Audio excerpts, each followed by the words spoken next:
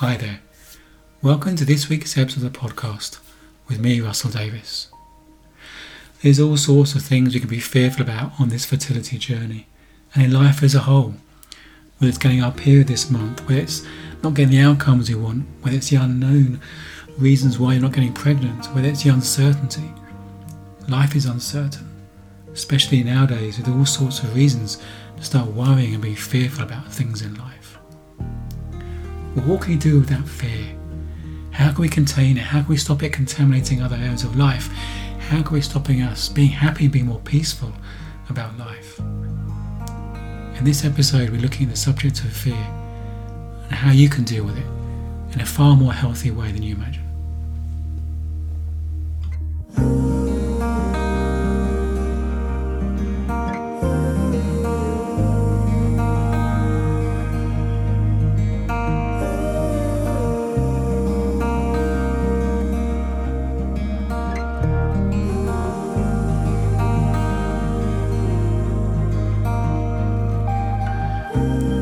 I can look back and see how much of my life I've lived in fear.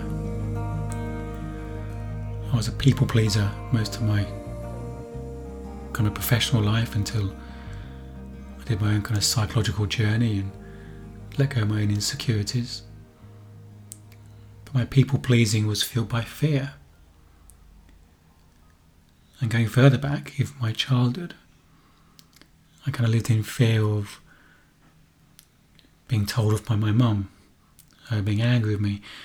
Now these weren't strong fears, these are low-level background fear or worry. I don't think I'd even call myself a worrier as a child, but looking back, I think I probably was. Very much a thinker, thinking about, well, if I do this, what's the impact going to be? But it was fearful thinking, if I'm honest.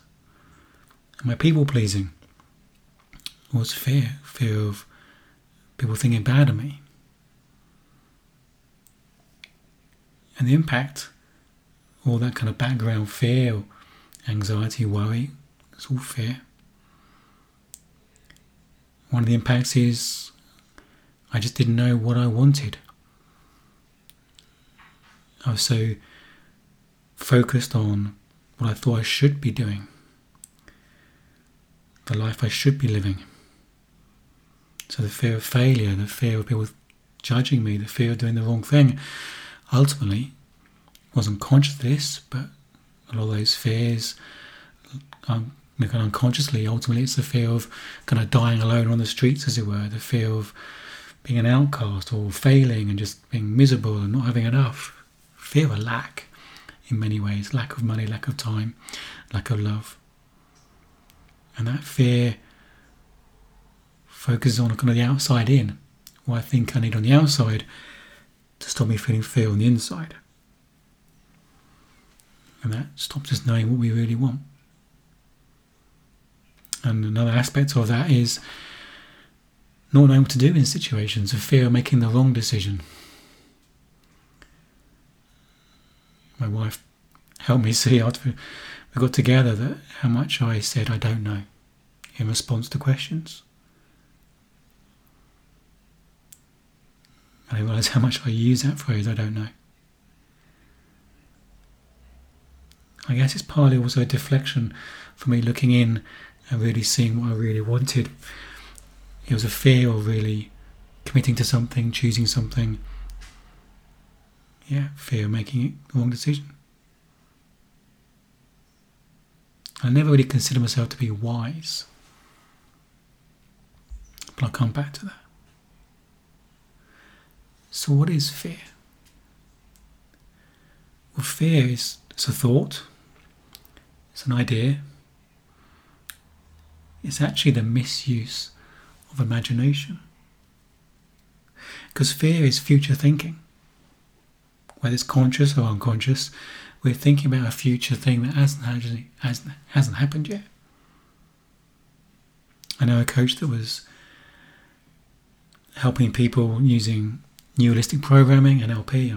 I'm a master practitioner. I don't use it so much nowadays. A lot of it is about fighting thought with thought or trying to change our experience within this reality tunnel, and I think I help people dismantle the tunnel and see through the illusion of the tunnel actually being there. But one of the things you can do in NLP, you can cure simple phobias, and spider phobias are often a simple phobia. And he was asked to go on a TV program where he was supposed to cure 3 people's spider phobia live on the air. And in the afternoon they went through like a rehearsal just so the participants, and he knew exactly what was going to happen in the actual recording later in the day. And the 3 people were wired up to machines analysing their stress levels, and there was a doctor with them, and the production assistant or producer or director was talking through what's going to happen. And he said later in the actual show, someone will come on with a Perspex box with a big spider in it, and as he said that, someone did walk on the set with a box, no spider in it, and he said all 3 of the machines went berserk. So the idea of seeing a spider, or the thought of seeing a spider, or the thought of a spider being in the box they saw, even though there wasn't one in there, it induced a fear. So fear is future thinking. It's our imagination. We're not scared of what we think we're scared of. We're scared of what we think, the idea of it. And what tends to happen is 2 things. One is we imagine worst case scenario. And the second thing is the us in that scenario is not the fully resourced us. We're not equipped for that scenario. What I mean by that is that as a human being, our human operating system is designed for reality, this moment. We're designed to kind of hunt and gather in the moment. Our full faculties, our full resources show up in the moment. Clarity, inspiration, creativity, direction, instinct. They all show up when we're present and alive to a moment. They don't show up in our imagination. The us in our imagination is not equipped. So no wonder it feels scary. Which is also why we're scared of things happening, or why bad things happening, but when they actually happen, they're never as bad as we imagine. We think, oh, what was I worrying about?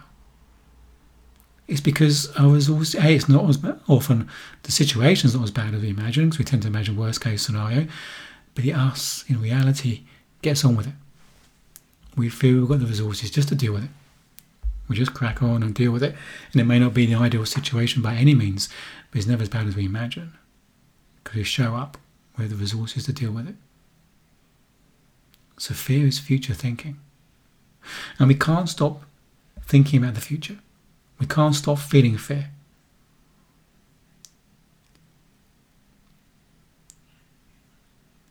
I once had a coaching session. It was a coaching demonstration in front of lots of people. And the coach, who knows me really well, said to me, so what do you want? And I said, I want to stop feeling fear in this particular situation. And I can't remember what the exact situation was. And he looked at me and said, well, I can't do that. He said, I can't stop you feeling fear. And I'm sure there's stuff he could have done to help me see that situation differently, but he knew me really well. That what I was looking for was like an external fix. He said, I can't stop you feeling a feeling. Feelings are spontaneous. Feelings just happen. What you need is courage. I think courage is an underrated quality in so many ways. We think we should be fearless, as in never feel fear. That's impossible. We're humans, we're going to have all sorts of experiences, thoughts and feelings we can't control. It's about our relationship with them. I think it's about feeling the fear and do it anyway, as the famous book says. But what helps you do that is understand the nature of fear. This imagination, this thought, it doesn't need paying attention to. And taking the courage, having the courage to do what you want, despite the fear. I often ask my clients, what would you do if you could act with or without fear? And the idea of that is not that you're not feeling fear, fear doesn't matter. It doesn't matter if it's there. You didn't need to pay attention to it. So what would you do if you could act with or without fear? I think we don't pay attention to fear. When we see our thoughts and feelings for what they are, we can allow them. They can move on like clouds on a breeze. It enables us to access our instinct. I call it our wisdom. Like I said before, with my fear, I didn't think I was wise. I remember saying to my coach at the time, I don't feel I'm wise. He's saying to me how we all have innate wisdom. I said, well, I don't think I'm wise. I think I'm a good thinker. I can think things through. But that's conscious, logical thinking, like solving an equation. But the thing is, the future is an incomplete equation. By its nature, it can't be solved. That level of thinking, that conscious, logical, cognitive thinking doesn't serve us. It's the space between thoughts. It's the space when we're not actually thinking about something, we often get answers and solutions and clarity. That's wisdom. It's not something we find. We don't have to mine for it in our mind and find the right answer. It comes to us, moves through us. We have less on our mind. So we plug into the matrix and suddenly we have access to a deeper level of thought. Wisdom, clarity, perspective, a truth. A truth that's true for us. I say to my clients, when you access your wisdom, your soul, your heart, your truth, you shouldn't have to justify it. Often we can't justify it. Often it's not logical.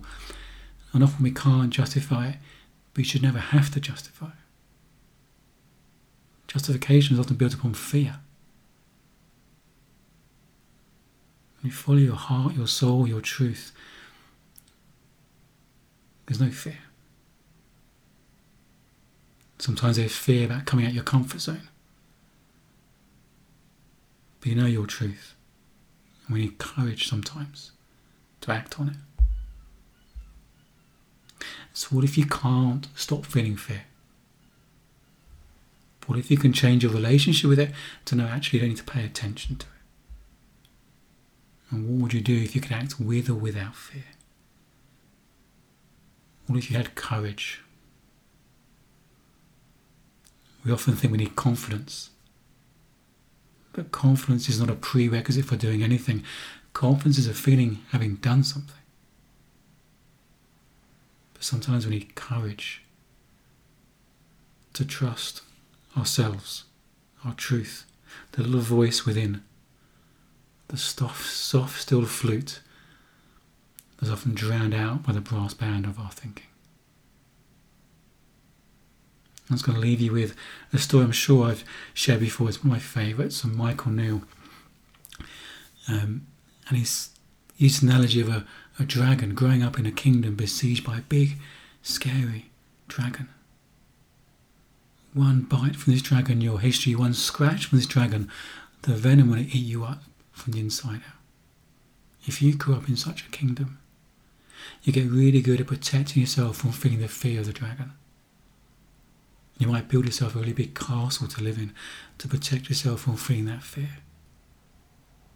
And that's what a lot of people are doing in this world, building castles to protect themselves from feeling fear. Castles of a career, success, money, fame, relationships, all sorts of things. But the thing is, it doesn't work. We're looking in the wrong place. We think the fear is coming from the outside world, or the solution comes from the outside world. We live in experience of our thinking, nothing else. These people are working really hard at building their castles, but still feeling fear, and that's when they turn to unhelpful behaviours, numbing behaviours, distracting behaviours. But what if there's no dragon? What if there really is no dragon? What if there's nothing to be scared of? You're okay. You're okay for who you are. It just doesn't matter what other people think of you. You can be free to be you. You're worthy, you're lovable, you're acceptable for who you are. It's a birthright. You're born with it. You have nothing to prove. You don't have to earn love, worthiness, contentment, peace, happiness. You're there.